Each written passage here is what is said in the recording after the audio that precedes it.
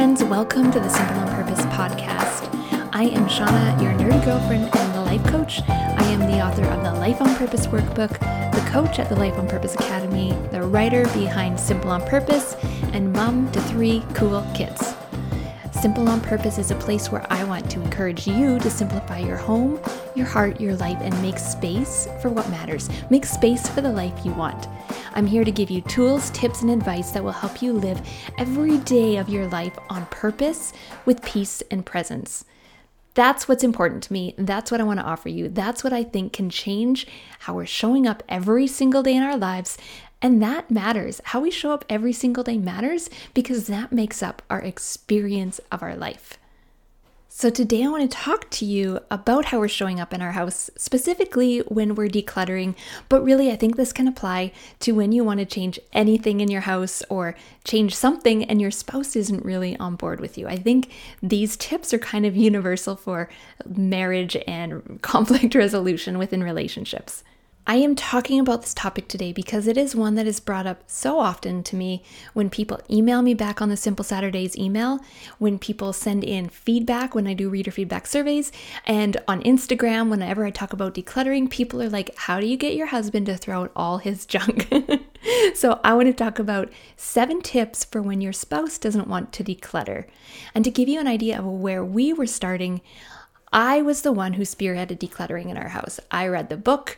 I decided we're going to change how we're doing things. I went down to the basement and I started getting rid of things. And Connor wasn't there with me. He wasn't doing the work with me. And I brought him along slowly. It's been like 6 years, guys. So these tips are the long game, all right? Keep in mind, this is the long game.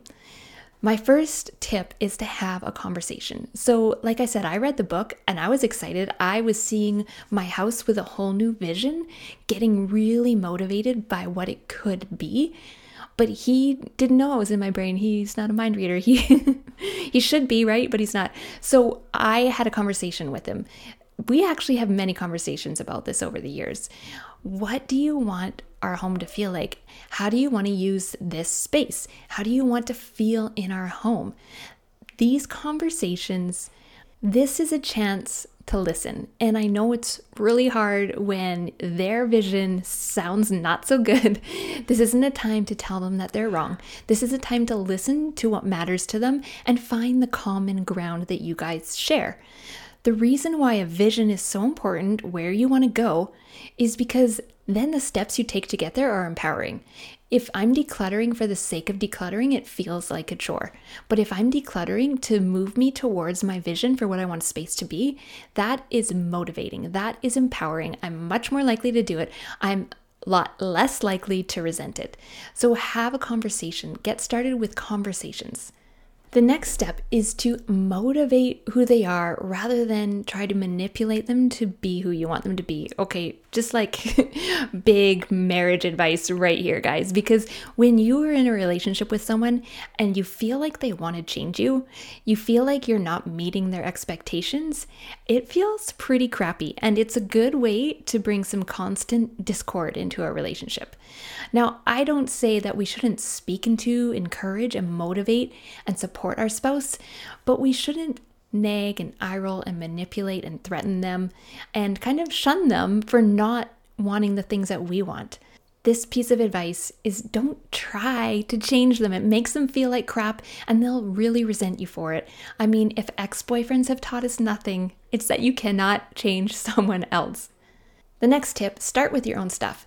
And when you read about minimalism, when your spouse isn't a minimalist, this is one of the overarching themes, is to start with your own stuff. And I definitely agree. That was my experience. You cannot underestimate the power of cleaning out your own basement of shame, or the power of getting rid of over half your wardrobe, or finally decluttering the sewing room so that you can use the hobby supplies like the sewing machine that you said you would learn to use and you're finally making Christmas stocking for your kids. Actions speak louder than words. I mean, I could tell my husband how I was feeling about everything and how I went through the process, but I really don't have to say much if he can see it. If he can see that I have more mental space, I have more physical space.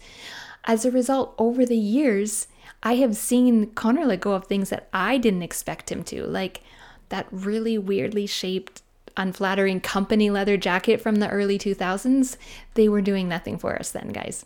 Number 4, offer them a say on communal items. So there are items that belong to both of us, like kitchen stuff. We had about 300 plus DVDs from our years without cable, or furniture in the basement. Anything that was communal, I put it aside and I asked him to go through it. And then I would leave. So I wouldn't be like, are you sure about that? He didn't need that to make his decisions. So what I had to remember, this was his house too. This is his stuff too. He has every right to keep things just as I do. A lot of women joke about sneaking items out and repeatedly putting that tacky leather jacket into the discard pile just to make your point. They know what we're doing. They know. Just give them a fair say into these things as you would wish them to do for you. Number 5, listen to their why. When my husband brought back these items that I thought we should get rid of and he thought we should keep, I just asked him why. Why are you keeping the Pootie Tang VHS? Why? Why are you? But not so I can talk him out of it, but just to really understand, because the why matters. Even if we don't share their views, it's their why, and it matters to them, so it can matter to us. And this has just helped me focus a lot less on what he has and instead why he has it. Because we all keep things for some kind of reason. Maybe they're sentimental or inspiration. Maybe they provide us some kind of security, or they're part of how we identify ourselves. Even if we don't agree with them, we can just simply say, you have a reason, you have a why. Just like I don't totally agree that my children need a drawer dedicated to random rocks and popsicle sticks glued in the shapes of throwing stars, but they are obviously ninjas, so who am I to argue with a tiny ninja? Number 6 feels hard because it does mean some humility and it does mean putting yourself out there. And number 6 is offering your support. So your spouse wants to keep all of these things. Sometimes the best solution is to help them manage that.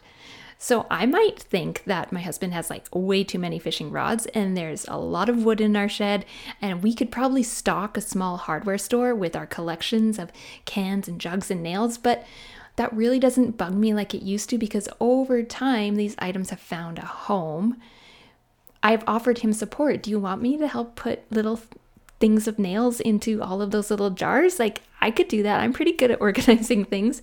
The more support they have to take care of their space, the more likely they are to start paying attention to what's in the space, the more likely they are to naturally declutter it on their own.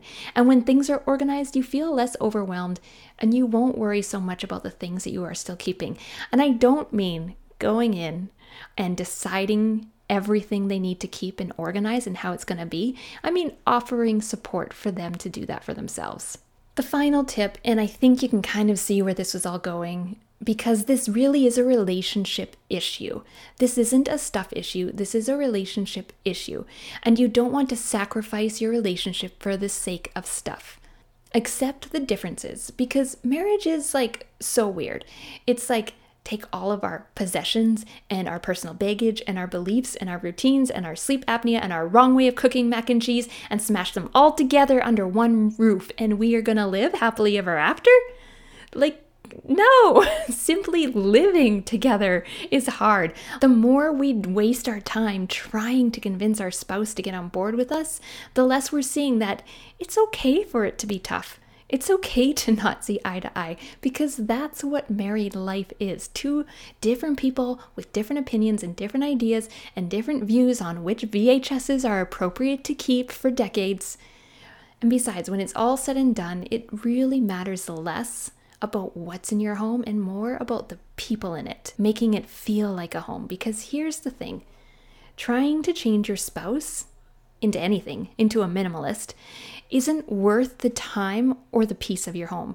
There's a saying that I often go back to, you've probably heard me say it before, peace at all costs is not peace. If you listen to the episode on Will a Simpler Home Bring Me Peace, you know what I'm saying when I mean how we show up in an effort to get what we want, what matters most. How we're showing up as we simplify our homes, still protecting the peace, still preserving relationships. That's what matters. Because minimalism, like all lifestyles, it's not for everyone. And we might feel the benefits. We might see that they're so worthwhile, but we really can't tell others that they need to adopt our beliefs, even if they're our spouses. Unfortunately, if I knew the way to do that, I would tell you. So I hope these tips have been helpful to you. If they have been helpful, if you have a friend in your life who's trying to get their spouse on board with minimalism, if you have people in your life that you think will appreciate these tips, please share them. The best way to share is to take a screenshot of this and post it on your Instagram stories. Tag me in it at simpleonpurpose.ca. By the way, the contest is still running.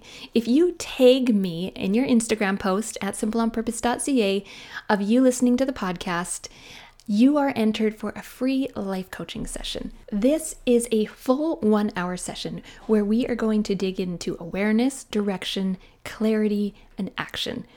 And you might be thinking, well, what could a life coach even help me with? I'll give you some examples on the issues that I have coached women on over the years. So, parenting with more peace, shifting away from negative self-talk, handling your own perfectionism in motherhood in your home, loving the people in your home even though they drive you crazy, showing up for yourself and the goals you want to achieve, being the mom you are, handling daily stress of motherhood, having more fun with your spouse, your kids, making big life decisions, preparing for a hard season of life. These are just examples. Coaching is a time where you just bring up any issue that you're stuck on, that you're struggling with, and I will help you get awareness on why you're stuck there, get direction on what needs to change for you to get unstuck, get clarity on how you want to do that, because not every woman wants to live the same. You should be living in accordance with your own vision and your own values for each of the areas of your life. And finally, action. We're just going to jump right to action most of the time, but as you can see, we need to pay attention to these other steps first so we can take right action. Action that is based on our values, action that moves us towards what we want with empowerment and grace. So super simple. Take a screenshot right now, share it on your Instagram stories, tag me in it at simpleonpurpose.ca, and you will be entered to win a life coaching session. If you don't want to use it, you are free to gift it to a friend. All right, guys, I love coming on here. I love chatting with you. I love hearing from you, wherever that may be. If you are hitting me up with a reply in the Simple Saturdays email, if you are in the Simple on Purpose community Facebook group and part of the Simple Squad there, if you are a Life on Purpose Academy lady, hey girls, if you are a Instagram friend and you DM me there, I truly love hearing from you. So send me a message today, say hi. I'd love to see your face. I'd love to know who's listening, and I hope you have a great week.